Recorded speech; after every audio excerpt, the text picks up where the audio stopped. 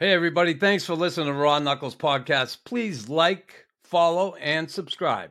I think the only reason why I taped my stick was because everybody else did. Yeah. Right? If you would have came to training camp You're with no tape, supposed to. I would have been like, this guy's cut. Yeah. We got to get rid of this guy. He doesn't know to put tape on his stick. But if you look he doesn't even have tape on his stick. What are you talking about? If you look at Bobby's stick, Bobby used one strip. One. Really? Yeah. I mean, Yeah. Where was the strip at? Near the heel. No near way. the heel. Near the heel. So it doesn't really Near the serve heel. a purpose, and not using it served a better purpose than using it. When I stepped on the ice, I never backed down, and I never stayed down. And I was vicious, and I was malicious, and I don't care. I'm alive.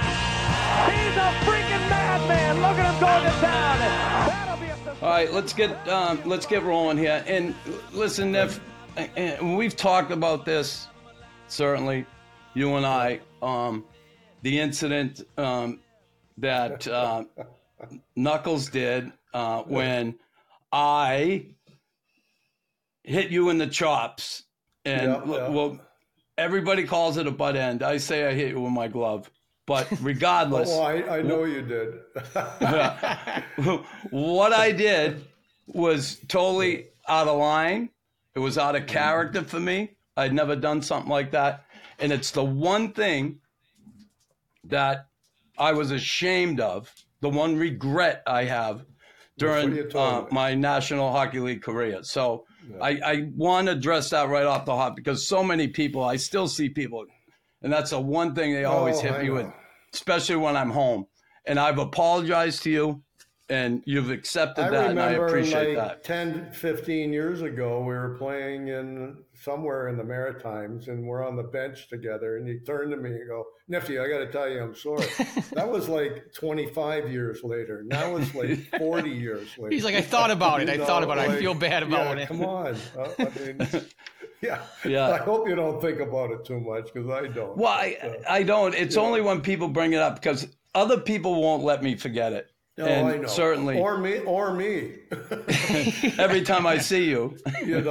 But no, I was joking. I was thinking, why didn't you just sucker me or something and goad me into fighting? I said, then I thought, well, maybe you saw my bouts against Schultz and Sittler earlier in my career and you were a little nervous. Did you get suspended for that, Nux? I got 8-game suspension, Tim. Yep. Back then, too. I got hammered. Yeah, wow. I got hammered. And I got a new bridge. Yeah. Your teeth look good, buddy. Listen, join the club.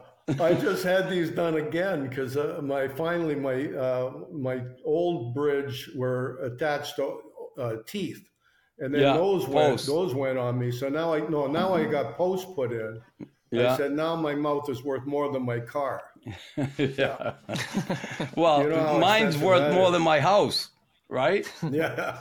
All of these implants, they're all implants. Yeah. So I always say it. I said, listen, everybody bleeds in this game. And, it's funny. I was watching your highlight reel, a couple of them, actually, and some really good ones. And one thing I noticed on a couple of them, they had you on the bench. And one time on the bench, you had a big gash on your forehead. And then another one, you had a black eye. I'm like, what the hell? What happened to you there? I don't know. I don't remember.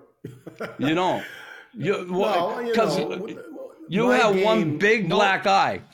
My game was making defensemen look silly. And when you make them look silly, they kind of take, So that was, to me, growing up, I was always a goal scorer. I wasn't a tough guy, obviously.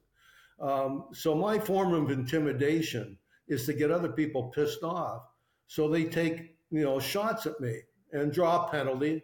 Then, that's to help the team, maybe score a power play goal, and we win the game. I mean, that was my form of getting into their heads, was to make defensemen, big guys, look silly. And in those days, you could beat them one-on-one. You could stick the puck between their stick and their feet and, force them to look down. And today, you'll hardly see anybody beat anybody one-on-one. They skate too well today. No, well, that's a good point. That's a good point. For sure. Listen, it's funny. Like, as a one-on-one player, you're probably, for me, one of the best, if not the best one-on-one player I ever played against. I hated one-on-ones, right? Until a guy named Mario came along. Then Mario too. Mario and Gretz was, but they were different. Yeah. They were. There's all different ways to do it. Yeah. There was, but one-on-one player like you were, I say that because I know, I knew the sentiment on our bench, and I knew the sentiment in me. Whenever you got the puck and you were coming through the neutral zone, everybody's ass tightened up. Everybody on the bench, and certainly the two defensemen you were going at. And you would come down like a little head shake, leave the puck go, the puck would go by, and you're on your heels, and then next thing you buy him and you're alone, and people are just sitting on the bench. You look at someone, how the fuck did he do that? And I say that because I've seen it. But I was saying the same thing. I was watching your highlights. You had the background music was America, like Magic, something like that. You can do magic. You know what I say about highlight films? They're great because they all go in. Yeah. No, but Chris is right though. It's like you had this, like you would move and the puck wouldn't, and it was just like this magic. Well, crazy. I learned that the most effective way to beat a guy is not to have the puck on your stick. And I always joke that defensemen weren't that smart because, as you know, Nux, when they're trained to look at you. So they're trained not to take their eyes off your body. But I used to like to put the puck between their stick and their skate so they can actually still see it. And they got to look down. I mean, they can't help but look down. And once they look at the puck, they're gone. And it didn't work every time. I got knocked on my butt many, many, many times. But it's a law of averages. But there's one guy that you played with that I could never beat. And you probably... Big Larry. Yeah. Big Larry. He was on the left side. I'm coming down the right wing. And I don't care how many times you do this. No. He was just too strong. He had too big a reach. You couldn't get around him. No. It's funny. So that's a good point though. So a guy like him, would you notice that when he's on and just try to, take everything to the other D-man? I used to do that, but mine was not skill. It was like just afraid to get hit by someone. So I learned after getting, when I first came up, I tried to beat everybody, and that was hazardous to your health. And then I got taught, mix it up, go wide, turn, come back, make the pass to the late guy. And, so I didn't always try to beat guys. So that way they didn't know exactly what I was going to do every time. But with Larry, I try it at times. I always like to cut in the middle, but you got to keep your head up. And once you cut in the middle, the defensemen get a little confused. They don't know who should take them. Should I take them? Should you take them? And there's one highlight film I love. It's in Montreal, and I went to the middle, and the right defenseman came over and ran into the left defenseman. But they never continued to play because I didn't score on it. Yeah. But yeah, it's just, it happened once in a while, and luckily they caught it on film. So you're born in Toronto. You played minor hockey there, Wexford team. Toronto Young Nats was the big team. When I was 13, I went to the Toronto Young Nationals, and I got a coach by the name of Frank Miller. And I'm sure in your career you had a coach that really changed your game around. Yeah. And he was the guy, 13 to 16. Improved my skating immensely to the point where I got 6 full scholarship offers, got drafted by Oshawa Generals. Otherwise, I was a small, skinny kid. I had a knack of scoring, but I wasn't very strong on my skates. And I actually invited him to be on the ice the night of my retirement. Him and Don Cherry were the 2 coaches on the ice with me. Yeah, that's awesome. How about, I was going to ask you about Glenn Mortley. You played for him. Like, that was, you had him since you were a kid when you started playing, right? Yeah. All the way up until 13 years old, right? I don't know if that was normal in those days, but playing for Wexford, it was house league when I started. I mean, Commercial Plumbing and Heating were our sponsors. We actually went to the Quebec Pee Wee tournament as with Wexford. That was my last year with them. But he was great. When you have that kind of coach when you're a young kid that makes the game fun. And we had a good team, and he'd always put us in tournaments that we'd have a shot of winning. and we always seem to. Timmy Tyke tournament, all these tournaments. And so it was a lot of fun. It kept me in the game, kept me interested, made me love the game. And then by the time of Bantam, minor Bantam, it was time to move. They wanted him to move back with the young kids, so it was time for us to move on. And that's how I ended up with the Toronto Young Nationals. Yeah. So then it comes to your junior career, and you go off to Oshawa. Now, did you feel any heat there, or were you psyched going to Oshawa, knowing that number 4 played in Oshawa before you, Bobby Orr? Well, that had a little to do with it, but no, when I actually got drafted at 16, I wasn't ready. I wasn't big enough. I wasn't strong enough. In Canada, as you probably know, that Junior A hockey's on TV. I mean, I was watching them since I was a kid. The Toronto Marlboros, Hamilton Red Wings. These guys were like pros. So now I get drafted by Oshawa. I'm 16 years old, but I'm not ready yet. So I played a year of B in Toronto for the Toronto Young Nationals, and then that's why I only played 2 years of A. I made it the next year when I was 17. In those days, you had to be 20 to be drafted, so I only played 2 years with Oshawa. But it was an honor to be. It was only half an hour from my house in Toronto.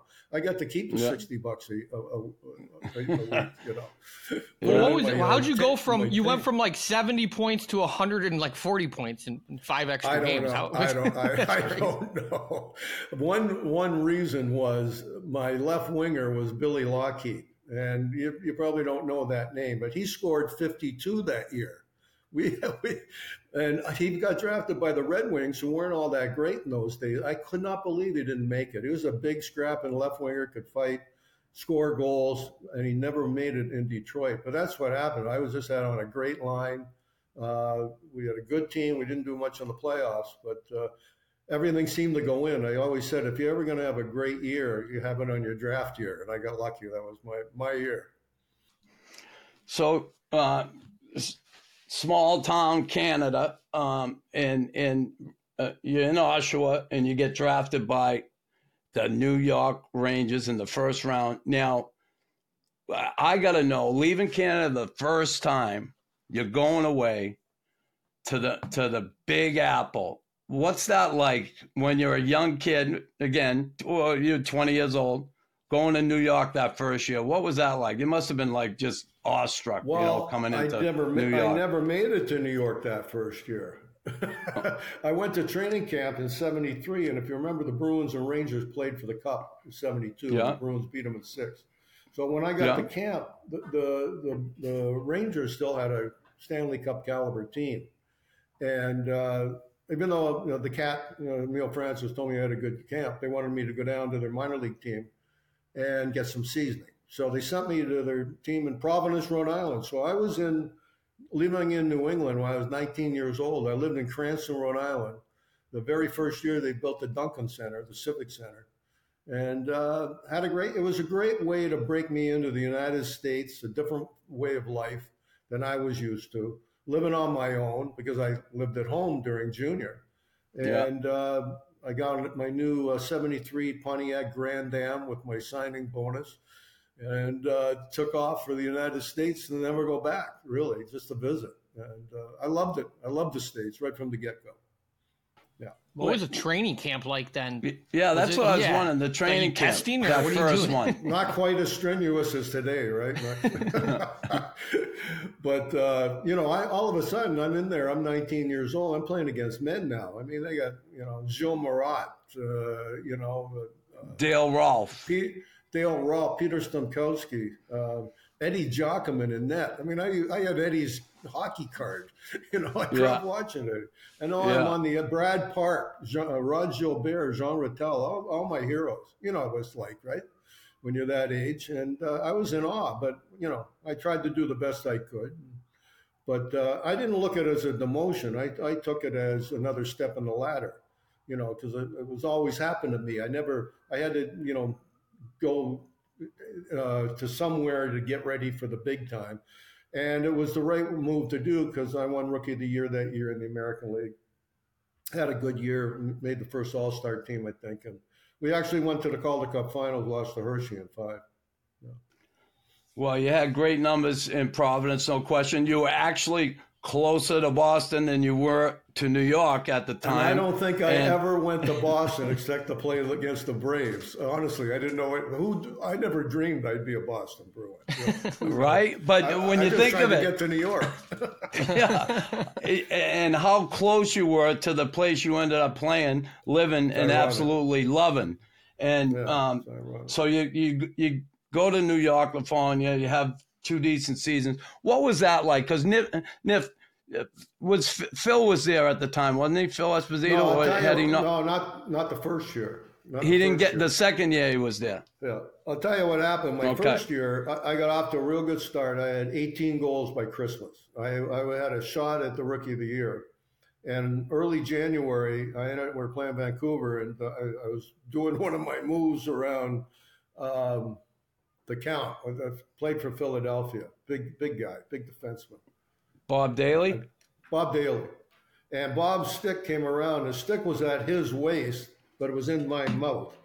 And I lost my first four. I lost my first 4 teeth and 16 stitches inside and out. And they take me on the road. Now they put a football helmet on me. I look like Fran Tarkenton. It was like, hit me here, right? And so we go into Chicago, we go into Minnesota, St. Louis, and a week later we're in Minnesota playing the North Stars. And I haven't eaten very well all week because I couldn't. And they weren't all that concerned in those days. And I think it was early in the second period. I think it was Hextall came in to run me in the corner, and I went to slide the check. My leg buckled. I went over on my ankle, and I broke my ankle a week later. So that's why I only played. Hextall like the goalie? Dennis. No, his uncle Dennis. or whatever. And I mean, he hardly hit me. In my memory, it wasn't. He came in to hit me like anybody would, but I went to slide the check. I went over on my own leg, broke my ankle a week later, and there goes Rookie of the Year. So I came back, scored 4 more goals that year, but that was it. So the next year, I wanted to get off to a good start, but they early in the year, they made the big trade for Espo. So I got a chance to play with Espo, which was a great honor in those days, but the team never gelled. Yeah. We never made the playoffs that year. And I'll show you. You can probably see it on here. So what got me traded was when they traded Derek. I don't remember. Derek Sanderson was on the team my first year, and it was great. Derek was awesome. We had a lot of fun together, I guess. Me, him, and your buddy Gresh. So just ask Gresh. Yeah. But so they traded Derek early the next year, and the owner a couple of weeks later puts an article in the paper saying the reason they traded Derek was he was getting 2 of the younger players into training problems, Rick Middleton and Ron Greshner. They put our names in the friggin' paper. So I took offense to it. I didn't say anything right away. And a couple of weeks later, a reporter came in and asked me about it, and I said, I can't believe, the only thing I said, I can't believe a well-educated man like Bill Jennings, who was the owner, could believe in such gossip because it wasn't true. Next day, I walk into practice. One of my teammates hands me the New York Post, and I open it up to the sports section, and there's the headline. What's it? I can't. It's a little blurry. Middleton takes shot at the boss. Shot. Oh my God. That was the headline in the Post the next day, and that was February 18th, 1976, and I got traded 3 months later. Wow. Not Gresh, me. Not Gresh. Yeah. So, let's face it, that party scene was pretty big back in the day. A lot of guys went out, had fun. That was back in the days, drinking beers. And, on the road. It was part of the whole thing. Yeah. You guys weren't playing video games or anything like that? No, they weren't around. No. So what happened was on Sunday nights, as you know, the Rangers played at Madison Square, and the Jets and the Giants would play in the afternoon. So there was a bar on First Avenue called the Tittle Tattle that Derek was friends with the guy who ran it, of course. So we'd go there. The Jets, the Giants, and the Rangers would all be in there till 4 a.m. We just had to make it back to Long Beach, Long Island, for practice Monday morning, and so that was Studio 54 wasn't even there yet. They didn't get there till 76. Thank God. Well, I played in New York at the end, near the end of my career. Yeah. And I'm telling you, there were a couple nights there going to Fleming's. I get home at 5 o'clock in the morning, and I'm 30 years old now, and I'm going, I it's the can't city be doing that this. never sleeps. Yeah. It doesn't. So you can imagine when you're 20, 21 years old, 1974, 75. It was a lot of fun. Yeah, that could be that would have been a curse for me if I got drafted by the Rangers and went there for me first. Too, but luckily I got traded to a better team because we didn't make the playoffs that year, and I get traded to a perennial, contender for the Cup. Yeah. Yeah, for sure. And we'll talk about, so that trade, we know basically why you got traded, but for the life of me, and I have all the respect in the world, and I absolutely love John Ferguson. Yeah. But what the hell was he thinking? And respect for Ken Hodge, too. But Ken Hodge, 10 years older than you, and they make an even trade. Middleton. Wait, were you? I connected the dots. Because I get asked that, too, and I'm like, I don't know. But I think what happened was Fergie came in. He was the third coach that year, and he was the GM because they fired Emile Francis.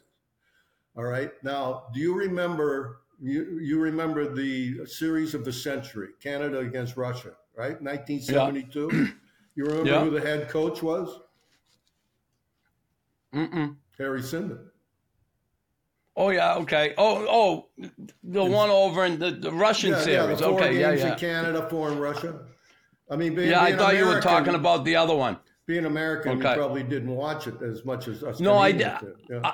I listened to the last game because Harry Sinden was coaching. Right. Do you remember who his assistant was? Was it TJ? John Ferguson. No. John Ferguson. Fergie. So there's the relationship. Who was the top player on the team? Phil Esposito, because Bobby couldn't play because of his knees. So there's the triangle right there. So jump ahead 3 years. Espo gets traded to New York. Fergie's the coach and GM. Yeah. Article in the paper, the owners probably get rid of this kid, And Fergie's got all this pressure on him, and Espo's hounding him, from what I heard later, to get a winger, one of his old wingers. Then I find out when I get to Boston that Don Cherry had soured on Kenny, maybe not even dress him. So that's how it happened. Bruins wanted to get rid of Kenny. They traded up for 10 years difference. Espo was hounding Fergie. Espo. He's hounding Fergie. Get one of my wingers. And I think that's what happened. So it wasn't. I don't know if this is a typo, but it wasn't. Like, were you minus 38? Sorry, I just had to bring this up. You know what? A very good possibility. It had nothing to do with it. Very, very good possibility. Because, if Espo wasn't back checking, I wasn't back checking. No, I told you, the team wasn't bad. We just never gelled that year. That was JD's first year, John Davidson. I mean, it was. We just couldn't get out of our own way. No.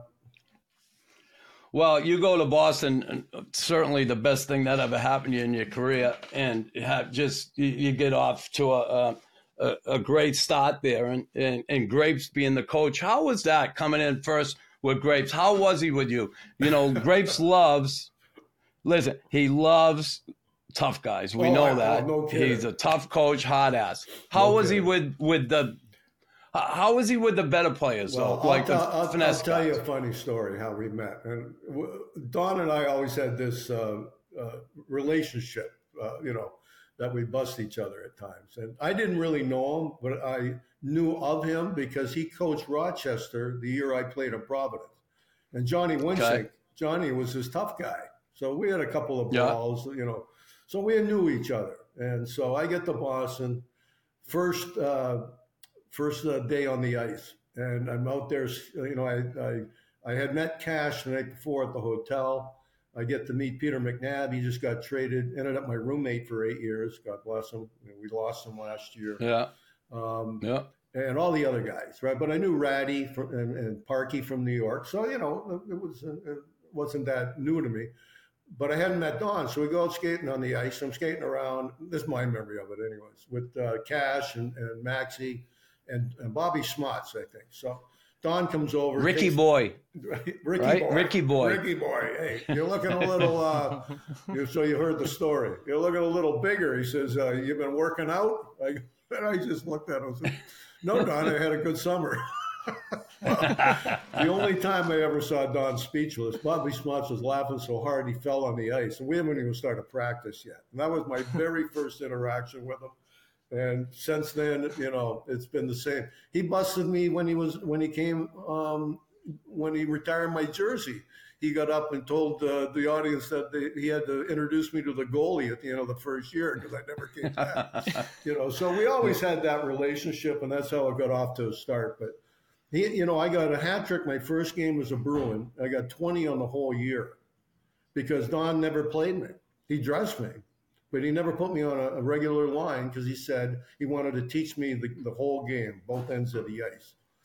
I don't know if that was true. I thought I was doing okay. But when you come from New York at minus 38, maybe... yeah, I was going to say, there's only one way to go after this minus 38. Had a point. So. Well, you certainly were that 200-foot player and played both ends of the rink. There's no question about it. He helped teach me. So by the time I got to the 80s, Jerry Cheevers played me first minute, last minute, power play, penalty killing. I never killed a penalty till the 80s. Don Cherry would never have me kill a penalty. He had Shepard and Marcotte and all those guys. So,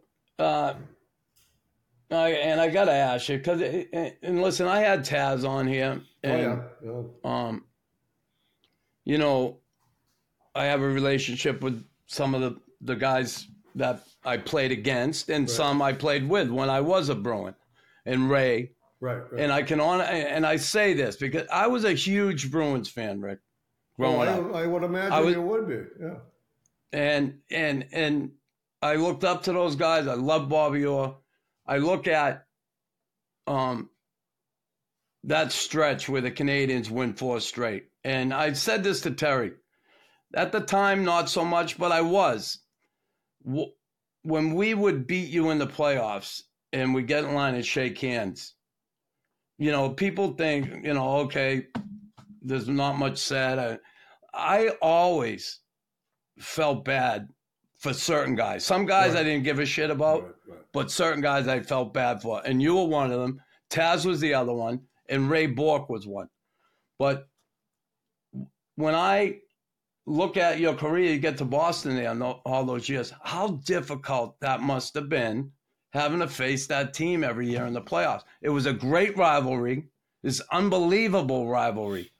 And you came so goddamn close. And I was still a Bruins fan. I was drafted in 78 by the Habs. And you guys were playing the playoffs. They were going for their 4th Stanley Cup in a row, the Habs.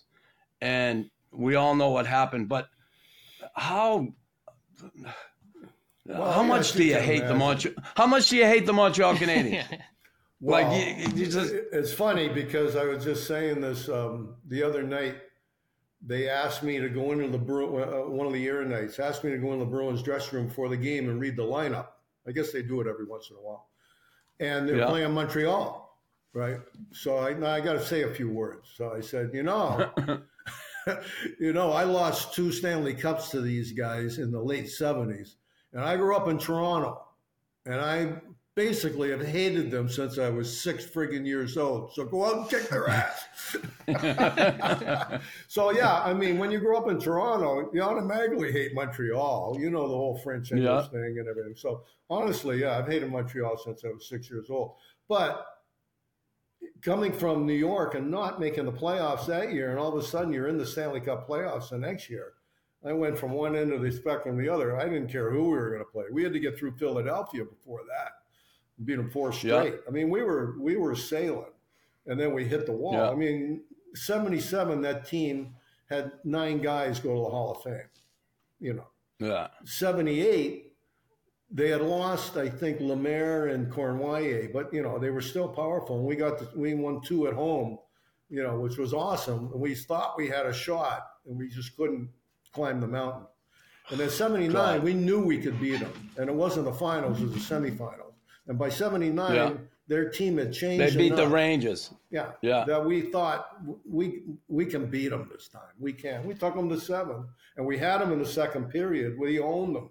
We're up 3-1 going into the third period. Never in that position before. And we knew we were getting the penalty problems. Are you kidding me? The fans were going to call a couple, you know.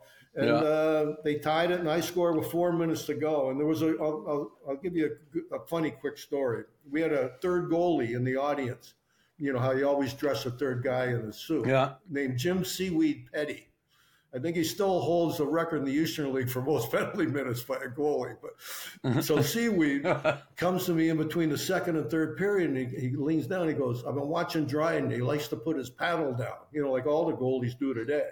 He says, "You get a chance, shoot for the far side. It'll go in under the knob." I said, "All right, Jim, thanks." So, yeah, I'll keep, right? So if you look at my goal, I was coming around the back of the net on my backhand, and it must have flashed through my head, but I didn't get out far enough. And when I fired it, it hit the inside. He had his paddle down, hit the inside of Dryden's blocker and went in. And we went up 4-3. So if we had won it, I would have given him all the credit in the world. He would have been a hero. Poor Seaweed. Yeah, and we lost, and nobody ever heard that story. And he just passed. He just passed away a couple of years ago too, unfortunately. But no, it was a challenge, and you know, it made you be a better player because you always had to be on top of your game, especially in the Montreal Forum. It was Yankee Stadium, you know. So even though you didn't like them too much, you got up for the game, and that was the biggest challenge of your career. And I reveled in it. I loved playing in there. I really did. Didn't win a lot, especially in the 70s, but I loved it. You know, it's like I said that, even though I was drafted, I'm still a Bruins fan because I'm drafted. I was drafted in the 17th round. Like everybody, they thought, he doesn't have a chance. He's just going to go to training camp. He's gone. See you later. Right. But I was still a Bruins fan, and I couldn't believe it. And in defense of the crowd calling penalties in Montreal, that penalty was too many men on. Sway. No, I know. No, I'm not arguing about that. No, but that penalty was self-inflicted. That penalty was self-inflicted. And John D'Amico it gave you guys every chance to get off the ice, and finally he had to call it, right? I mean, it killed me. What's surprising is when guys jump on the ice, you automatically count sometimes. You know who's on it. Nobody had a clue. And I forgot that I was one of the guys on the ice. I didn't look at that tape of that game for 15 years. I couldn't. But all of a sudden, who jumped on? Who was it that jumped on? It wasn't who jumped on. No one knows. I thought we were going to call him out right now. We're like, the truth comes out. Who was it? Well, no, it's who did Don call up? So who wasn't supposed to be out there? Nobody remembers except Don. Yeah. He says he's going to his grave with it. So, but it might have been me. So he knows it. It might have been Stan. I was playing left wing that night with Ratty and Cash on the right side. And it might have been me. I think it might have been either Stan or I that screwed up, but I don't want to try to think about it. Well, regardless, it happened, and then we know how it ended. And God, what a heartbreak! I would have played the Rangers. I was sitting out. Would have played the Rangers. It would have been awesome. You would have beat the Rangers. You would have beat the Rangers. It would have been easily. tough. They had a good team, but it would have been a good series. I think we could have taken them. Yeah. Listen, you took Montreal that far. I don't think that. Yeah. But I remember sitting on. My dad put the TV out in the back. We had a little teeny backyard, and we put the TV out there and we were watching it.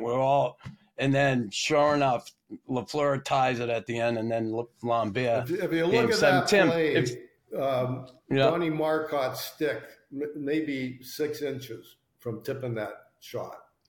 And you talk about a great shot. You know how hard it is to slap a one-timer off of a drop pass that you don't even stop. I mean, the accuracy of that. Only one guy in the whole league could do that. Even Mike Bossy. And it was Gee. Bossy was a slot guy. He could score from there. And you know how many times they must have practiced that play? Yeah, the two of them. Worked perfect. And Tim, if you've never seen it, it's just incredible. The Game 7 when the Habs beat the Bruins for that. I felt so bad to for get Gilly. to the finals. Gilly Gilbert stood on his head. I felt so bad for him. Yeah. Wow. And then what? Did it go to overtime? Yeah, I went to OT. We could have won it. I saw the overtime not too long ago, and Donnie Marcotte had it right in front, and Dryden was down on his knees, and he hit it right here. So it can go either way. Tim, it was unbelievable. Lafleur scored with like a minute something left, like it was crazy, and they tied it, and then it went to OT. But we get that out of the way, certainly. But what a rivalry! It's a shame because such a good rivalry we don't see it anymore. The league is certainly so many more teams now. There's 32, the original 32, and then we used to play 4 exhibition games against each other, right? 2 down in Boston and 2 up in Montreal or somewhere. And then we played, Tim, 8 times against it. 4 in Boston and 4 in by the time you got to the playoffs, there was so much shit that happened during the season. It was like, it was and that wasn't even as bad as the original 6. Those guys played each other like 12 times, right? Right? Or more. I don't know, but more than 12. And rivalries are born in the playoffs, and we're always in the playoffs there. Always in playoffs against Montreal. So that's where the rivalry came from. You look at Detroit, Colorado. I mean, they probably couldn't care less about each other until they played in the playoffs. Then they hated each other, for many years. Yeah. So, that's born in the play. And it is unfortunate that over the last decade or so, it's not there. So it gets replaced by Toronto, Boston, or. Well, even we got excited about the whole, Tampa, Florida series. That was I don't know what year that was. 2 years ago, year ago. It was terrible. Yeah, Tampa and Florida. These guys, it was like, what is this? No, it's not. It's not the same.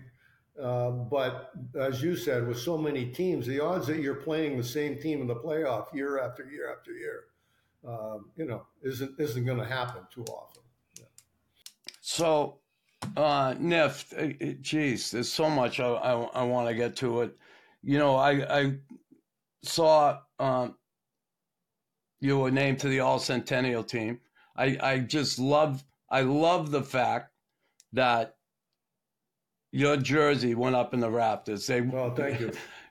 It's incredible the career you had and what you did for that organization and the way you played, the way you carried yourself. You were a Bruin. You weren't one of those guys either, like you could see in Philadelphia quite a bit, who had a lot of tough guys they played with, and they took advantage of it. You never did. Well, it gave me a little more room. It gave me a little more room. No, sure it did. But I had a job to do, and I did my job. I didn't try to do everybody else. But yeah, you did. And it was so great to see your jersey go up in the rafters. That was awful nice, as you can imagine. And when Cam called me in the summer, he caught me off guard. I had seen nobody wore 16 for a few years, and Marco Sturm was basically the last guy that had worn it. So I thought, maybe one day, but I wasn't thinking about it. He often called me on because I was the president of the alumni, and Cam would call me sometimes on alumni. So that's what I thought it was about. We missed each other, and I called him back. What were you doing when he called? I was just at home, as I remember, and I got a message from him on my phone. Nifty, give me a call. It was really short, So I called him back, and I missed him. And anyway, we hooked up and small talk, summer talk, house of golf, and blah, blah, blah. And then he just blurted it out. Hey, we've decided we're going to retire you number 16. I went, what? I didn't think I heard him right. And I got emotional. I did. I got a little emotional. My wife came home, and she thought somebody died. The look on my face. I said, no. And so I had 4 months. It wasn't until November when they did it. And so I had a long time, it's not very often you're out of the game 30 years and then they retire your jersey. So Hello. I had Yeah. lost a lot of friends that were very big supporters of me during my career, both players and personal friends, that I found out all their kids were at the game that night to watch my retirement. So I wanted to include them in my speech. So I had a lot of work to do to make the speech the right way. Because over 30 years, you got a lot of people to thank. Yeah, a lot of people. Yeah. And it's funny you said that they hadn't used the jersey for a bit, because it happened to me. And by no means do I think my number should be retired, but they gave it to a guy, Turner Stevenson. He was a first rounder for the Habs. And he wore it for, I think, maybe a year and a half to 2 years. And he finally changed his number. And he said he felt too much pressure because he's a big kid and a tough kid. He felt too much pressure. Right. Everybody wanted him to fight, expected him to fight. And he got rid of number 30. He changed his number. So they tucked it away again. It was gone for the longest time. And then I'm thinking, why don't they use my number? And I'm not thinking, oh, they'll retire it someday. But they finally took it out for Primo, the kid from Northeastern. Yeah, well, who, I was going to the say, goaltender. Chris, I don't want to be rude, but I'm like, it's a terrible number. Well, like 30. Do you know why, Tim? No, I don't think. Maybe I do. If you said it, you probably told me. Well, back in that day, the Canadians had so many jerseys retired that when they call guys up, they give them because the goalie didn't use 30 then. They had Dryden was 29 and Bunny LaRock was number 1. Okay. So 30 became a call-up number. Rick Mahaga called up. Right. He wore number 30. He got sent back. And the story is, I get called up. They give me number 30. And I'm like, oh, but I'm not going to complain. I don't know. Got a goalie's. You're like, take it from. Try to take it back from me. See what I got a goalie's number. I mean, I don't want a fucking goalie's number. Right. So I don't say a word. Gump Horsley wore 30. The Gump. Yeah. So my dad comes up the first time he comes to Montreal. He goes in the pro shop. He said, "Can you get me a nylon jersey number 30, please?" And the guy said, "Yeah. Do you think he will be here long enough for you to wear it?" And my father says, "I don't give a shit how long he's here." Yeah, I swear to God. The guy said, because it happened before. Maha came up, someone bought Maha jersey. Right. And then he got sent back down. So Henry said, "I don't give a shit if he's here for a game or he's here for the rest of his career. Yeah. No, you got to give me the jersey." So Henry gets the jersey, Rick, and probably wearing it and everything. And I'm here for about 2 weeks. And I said, hey, I was talking one night on the phone. I said, Dad, I'm thinking of changing my number. I don't want number 30. You know, it's a goalie's number. He said, God damn it. He said, wear that jersey, make something out of that number 30. And I'm thinking, you cheap bastard. You just don't want to buy another jersey, right? Yeah. And anyway, I did wear it, and I was fortunate enough to have it everywhere I went. But well, you know, I always felt I never heard that, Nux. That's that's a credible story. I always felt that the job you guys did, you know, Terry, Stan, you know, it never gets recognized enough, and especially by the Hall of Fame. You know, I really think there should be a category for the guys that, you know, gave up so much, and as you know, a lot of them shortened their lives because of it. Yeah. I appreciate you saying that. There's not enough recognition at all. You know, I don't know why. Maybe because the NHL was always trying to get fighting out of the game and didn't know how to do it. But back it was always such a big part of the game leading up to, I don't know what year. Huge. You know, original 6. You know, and it was always an intimidation factor. You know, if you had a tough team, you got a little more room out there, and a lot of teams didn't want to come into Boston Garden or Montreal Forum. So you use that to your advantage, but not so much anymore. But back in those days, you know, for sure, Philadelphia, Boston, they counted. You know, they counted.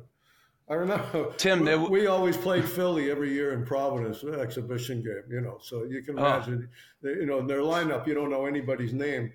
And one year, funny, they brought their own Indian. He did. He looked just like Stan. He was about 5'8", stocky, and they fought. And Stan beat him, and you never saw him again. But honest to God, that was Philly, right? It's crazy. It's crazy. Hey, Tim, like there was a thing. It was legit. It was called the Philly flu. And, a lot of guys. Yeah, scared to go. Yeah, it was crazy going in that building and Boston. You know, listen. You can't show it. I was always nervous going in those buildings, but I hit it well. Yeah. But you got to be ready. You know. No. You got to be ready. But there were guys that. When I started with New York, we didn't have a very tough team. We had Ronnie Harris. I don't know if you remember Ronnie, but he was a pretty big guy. He was tough. He was about our only tough guy, you know. So right near the end of my first year, Schultz elbowed me in the head, turned around and came out. So I just dropped my gloves. And I thought I had him, but he tied up, and I didn't. So it was funny. So I'm doing a charity thing somewhere, you know, after your career, and I'm with Davey in a bar somewhere, and I thought having a beer, and I wanted to see what he would say. So I said, you know, David, I said, you were my first fight in the NHL. And he looks at me and goes, I fought you? Really? How did I fight you? I said, well, I don't know, but I bet you I didn't start it. I remember that going into Philly there, that Don Selesky, right? Oh, yeah. He was a Big yappy bird. Bastard. Yeah, but he was a yappy bastard in Philly. And I remember then he got traded to Colorado, I think. And then he wanted to be friends with everybody. They didn't have a freak. They didn't have a freaking tough guy on the team. You know. No, Christ, they had a crew. Schultz got traded, I think, in 78 or 79 to L.A. And guys were lining up to get him, you know, because he didn't have any support. Christ, you know, I remember going into Boston, right, Tim? They had O'Reilly, Cashman, Winsink, Jonathan, and Al Secord. Yeah. Like, come on. Like, you're going in that building, it's like, hello. Like, and then sucks. This is going to suck. Then the incident I had with Rick, then next thing I know, they called Jay Miller up. They had Curran. They had another. Yeah. Well, it's funny. He gives us both credit for that. Listen, exactly. It's funny. The next day, here's what happened. When they called Jay up after the incident between myself and Rick, and Jay got called up, and I knew what he said. Oh, my God. I said, now they're going to bring another guy and another guy. Listen, I paid for that dearly. They addressed that with me. You know what I can never understand is how you and Jay became such good fighters playing college hockey where you can't fight. Yeah. Right? I never understood that. Did Boston like hate you? Was it tough going home? Oh, no, they hated me. Yeah, I They bet. hated me. Oh, yeah, the whole place with Chanton Island sucks. Tim at the Garden. But I remember Jay gets called up, and Lemire was coaching at the time, and I ended up getting put on the ice. And Lemire never would stop me in a building like Boston or Philly. He wouldn't stop me. He had that respect for me, right? He said, I'm not going to do that to you. Right. And I'd be at home. I'd be in the form. I'd go out on the ice, and if the other team put their tough guy out, Lemire would take me off. They got the last change, so they can put on whoever they want to get. Yeah. So we're in Boston. I get on the ice, and Jay comes out, and I'm there. Oh, here we go. Fuck, I'm still paying for the Nifty incident. And Jay lines up, and I say to him, I said, listen, I know what the fuck you're here for, and we're going as soon as that puck drops. Well, boom, the puck went, and I dropped my gloves. I went right after him. I grabbed him. Then he dropped. I didn't punch him right away. And then I grabbed him and just to get settled in and get my balance. And then all of a sudden, Curran's coming, the defenseman. He came right at me. And I threw, if you watch, I threw a punch right over Jay's shoulder and got him right in the kisser. And then I started fighting Jay. And the next day, I got a call from my father-in-law.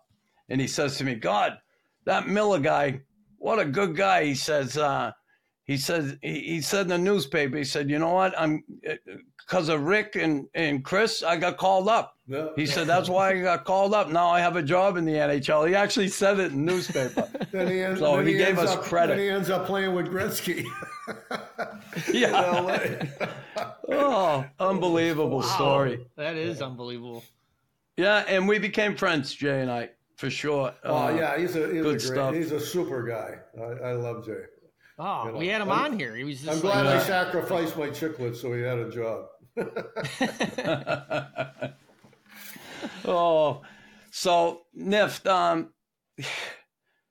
mom and dad, was there something growing up there? Did your dad kind of want you to follow in his footsteps? Did he own a printing company or something? Or? No. My dad is from Timmins, Ontario. He grew up in a mining town, and he, from the story that I know, heard, I've been to Timmins. Oh yeah, lovely place. Their claim to fame is Shania Twain, right? Yeah, that's where she's from. No, but the story goes, his dad died at 13. He had to quit school, start working. Worked the freight boats when he was 18 on the Great Lakes, and he didn't want to do that the rest of his life. So he ended up learning how to be a printer, and then started his one man. He didn't own a company; he owned a one-man printing shop. Never played hockey. Yeah. No, but the story goes, he froze a rink in the back. He bought a house in Scarborough in '54, and I was like 1. And he froze a rink in the backyard when I was about 4. The older kids would take me out skating and shit. But I didn't get into hockey. I got into hockey through baseball, I think, if the story was right. Because my baseball coach, softball coach, was a hockey coach and talked my dad into bringing me out. So it's ironic that I sucked at baseball, but if I never played baseball, I probably never would have played hockey. And you know, in those days, in the 60s in Toronto, the Leafs won 4 cups. So, you know, what are you going to do but play hockey? And then there was only 3 channels on TV. So I was playing street hockey, road hockey, right in front of my house. We had a brand new suburb of Canada, a lot of kids on the street. We were out there every freaking day. I learned more about the game on the street than I did on the ice.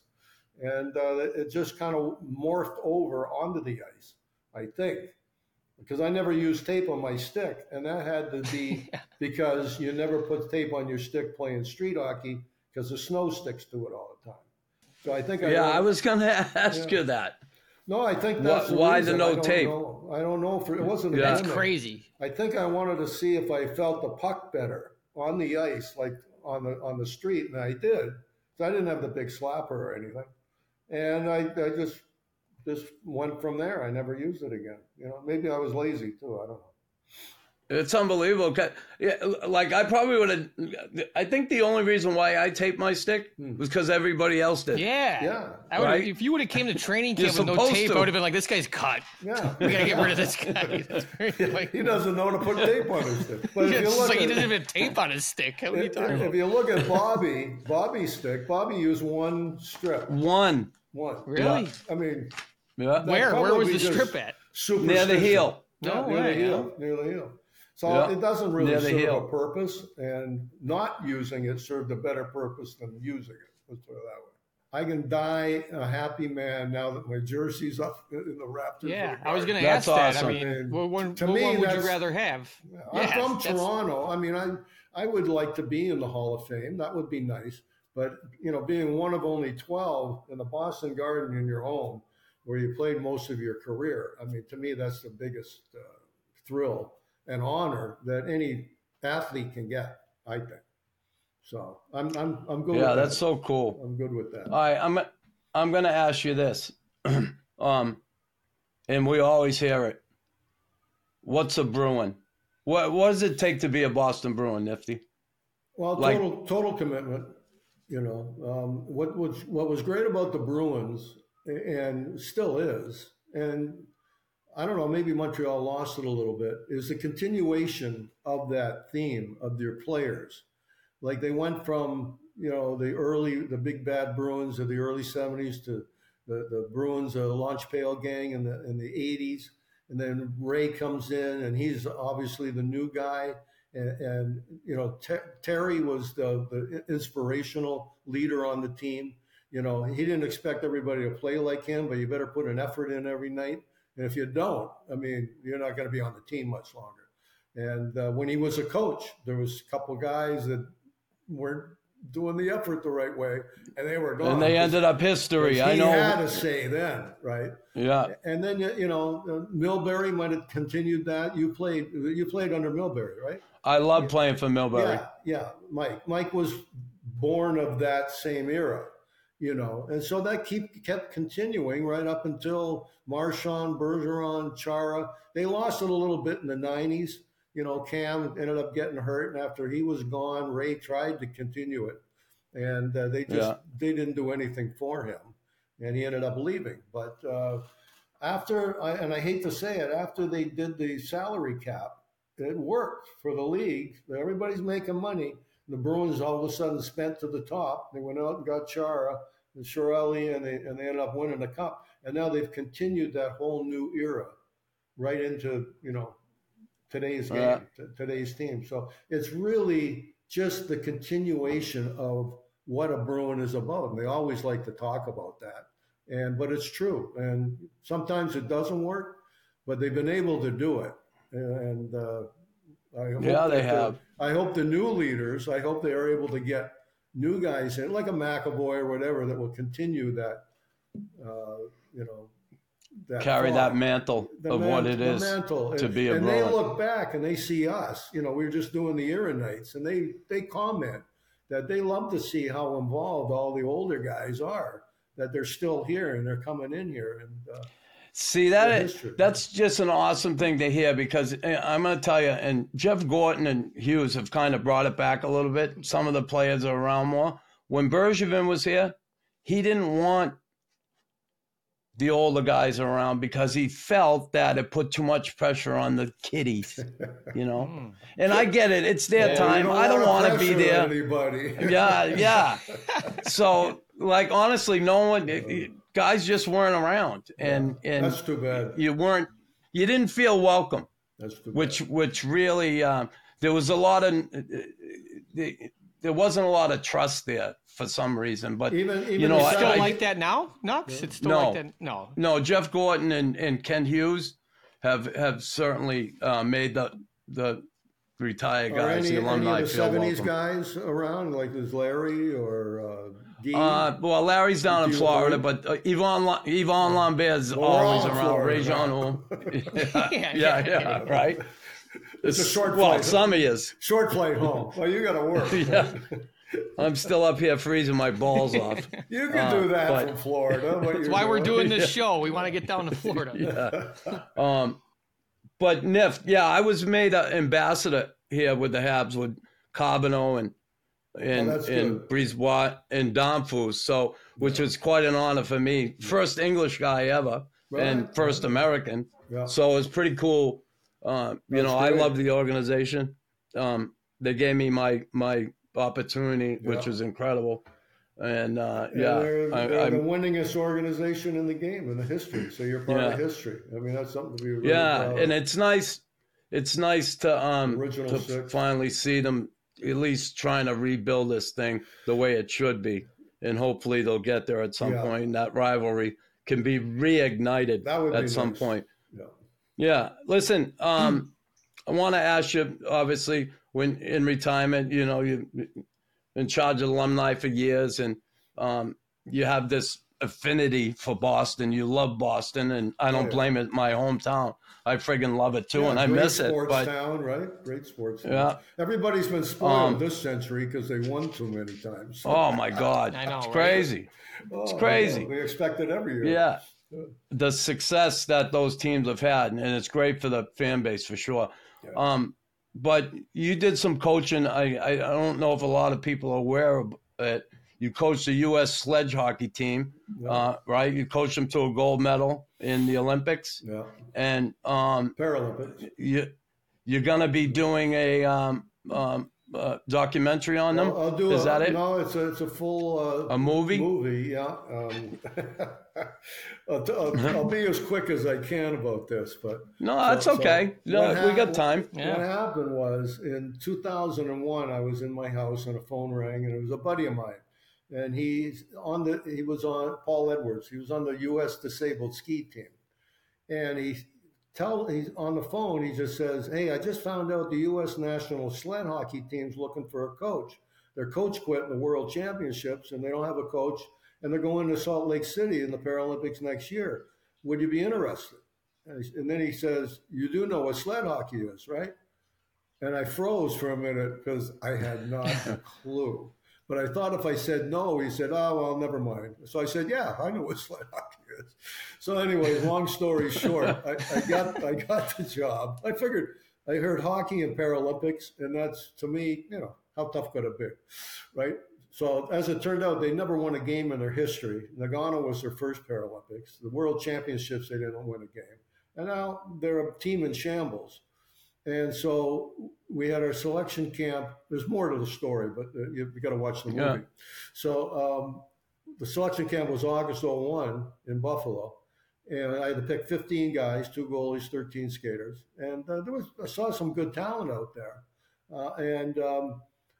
We're supposed to play a tournament in Montreal against Canada, Japan, and ourselves on September 13th. And 9/11 happened.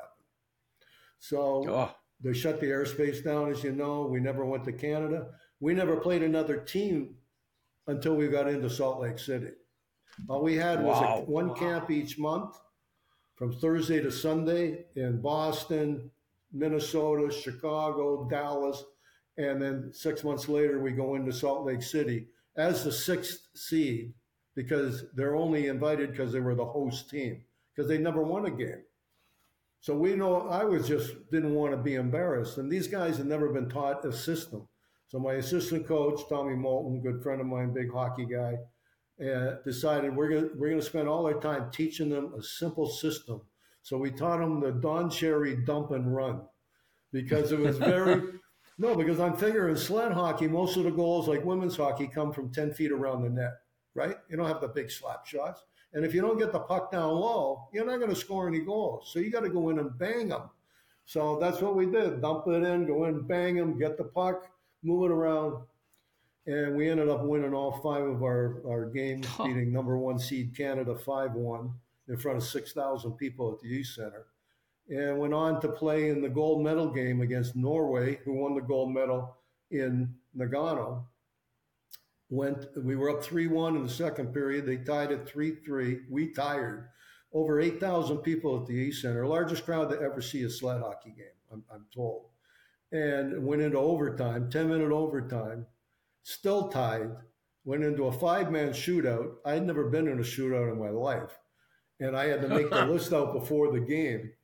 And we lost the flip in the shootout, so we had to go first. And it went down to the last shooter. I mean, if you wrote this, it would sound phony, but that's what happened. And we won the gold medal in a shootout. That's nuts. And they never won a game in their history. And since then, they won a bronze in Italy in 2006. And they won 4 golds in a row. They're the winningest sled hockey team in the world. Canada can't even touch them. I know. I've seen them. I've seen the games, Canada, U.S., and they're violent. They're nasty games, right? What a lot Talk of people about a don't rivalry. realize is they're only 2 feet off the ice, right? And so when you hit the boards, that's where the stanchions are. The boards are designed to give up here, not down there. And it's like hitting a brick wall. And some of them, they break their ankles. Some of them are paralyzed. Most of them are double amps today. And a lot of veterans, too, coming back from the wars. We had one, a goalie. But and our average age was 34. We had the grandfathers of sled hockey on our team. What a story. Yeah, there's a lot of shit talking out there. They get pretty competitive. Oh, yeah. And 2 penalties they have. They have these picks on the end of their sticks, like razor blades. Can you jab people with them? They're coming off bleeding all the time. Is there any tryouts I can do? Oh, yeah. Right. And the other one is T-boning. You're not supposed to run your sled into a guy. But what they would do is they'd kick the end of the sled up, and they'd hit you in the stomach to knock your wind out, or they hit you in the side in the kidneys. Yeah, so it gets a little dirty out there too. Yeah, I'm sure it does. So Nif, coaching that sledge hockey team, like systems, you said dump and chase and all that. How many guys, I guess, played the game on the ice before the accidents? Did you have a few? Very good question. And the thing is that when I met these guys, I didn't go around asking them about their injuries. Like honest with God, out of 15 guys, 2 of them were train accidents, if you can believe that. And one was polio, one was spina bifida, so I wasn't going, I didn't need to know their whole story. So, but since then I've got to know exactly, what happened to most of them, because we're doing the movie, and so you got to know. And my captain, Joe Howard, who's from Boston, they just retired his jersey in the Weymouth rink a couple months ago. Yeah, cool. Yeah, that's where he grew up playing hockey, to your question. But he lost his legs jumping trains at the age of 15, him and his buddies on the way home from high school. And they greased the rails, I'm told, and he'd slide in and lost his legs, and then he didn't find sled hockey till he was 29.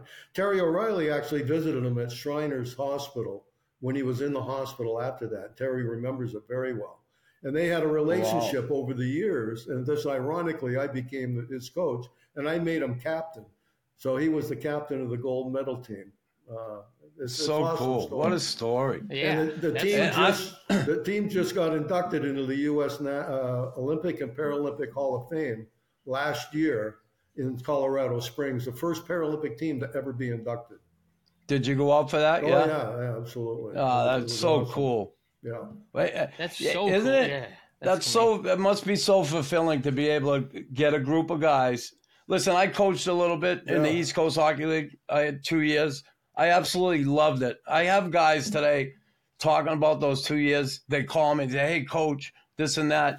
I'm in touch with a lot of the guys that played for me back then. Yeah. And I got to tell you, when they finally get what you want them to do as a group, it feels good, right? Oh. So obviously you did in record time. Well, I mean, we did it, while we're playing. We never played anybody. So the first game was against Japan with about 12 people in the audience at 9 a.m., right? And we're 0-0 going in the third period. And I said to I said, we don't beat these guys. Might as well just go home. I mean, we can't even get a bronze, right? And we scored 3 in the third Definitely period. wasn't a Herb Brooks speech. No, I didn't come up with many of those. My assistant had the best one before the gold medal game. He says, if you guys lose, it'll suck.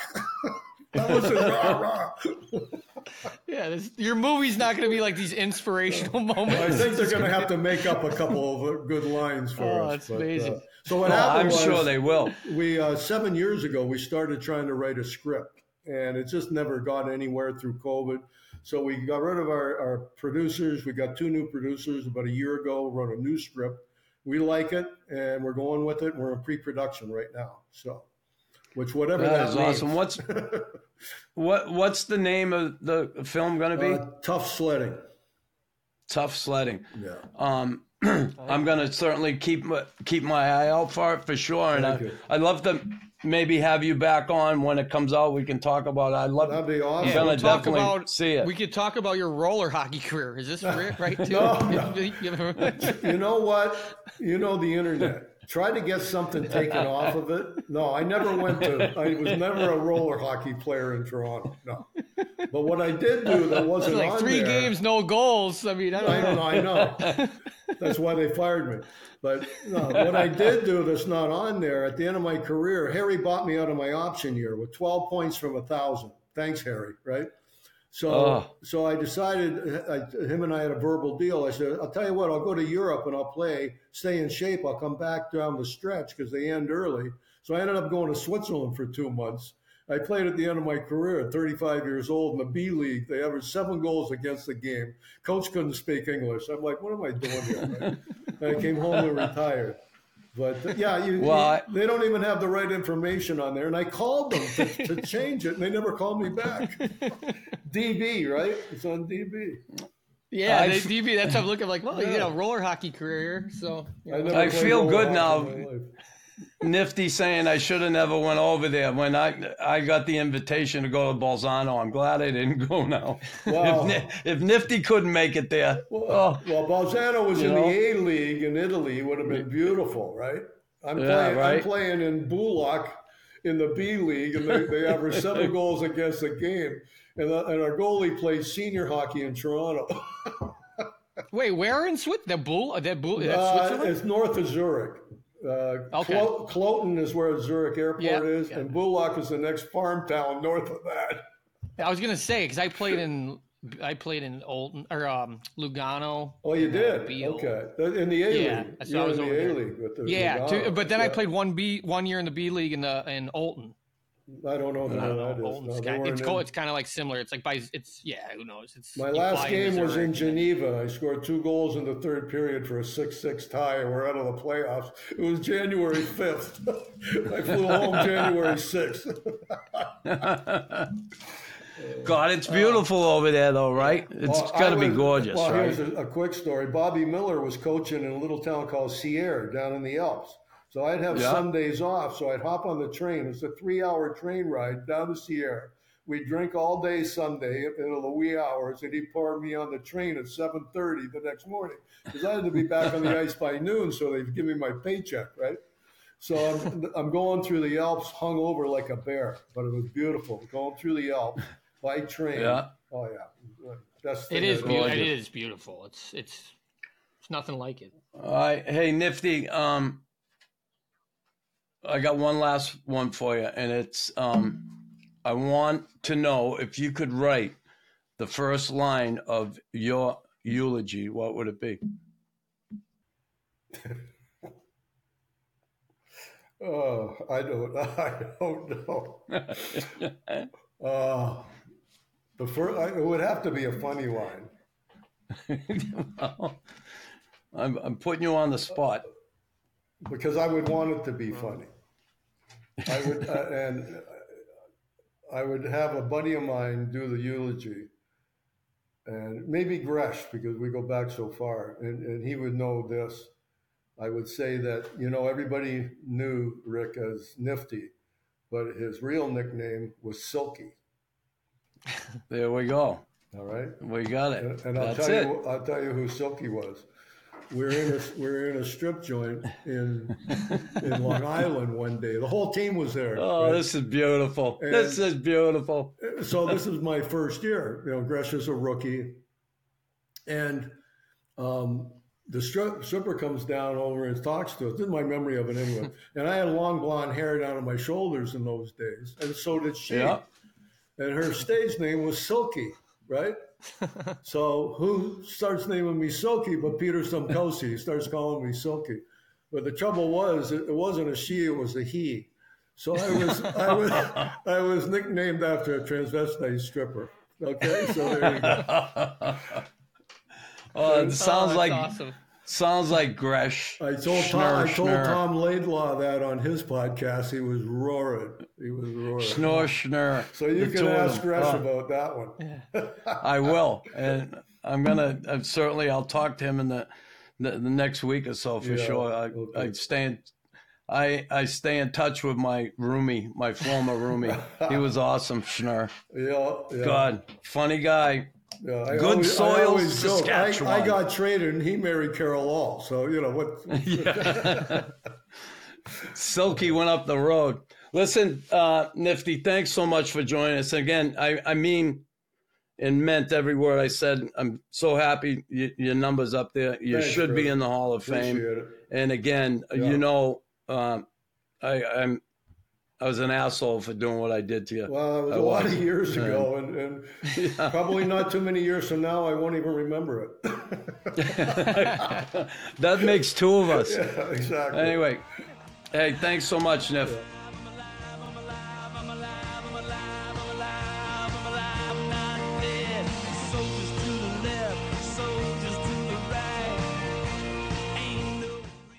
Hey everyone, thanks for listening to the Raw Knuckles podcast. Don't forget to like, follow, and subscribe.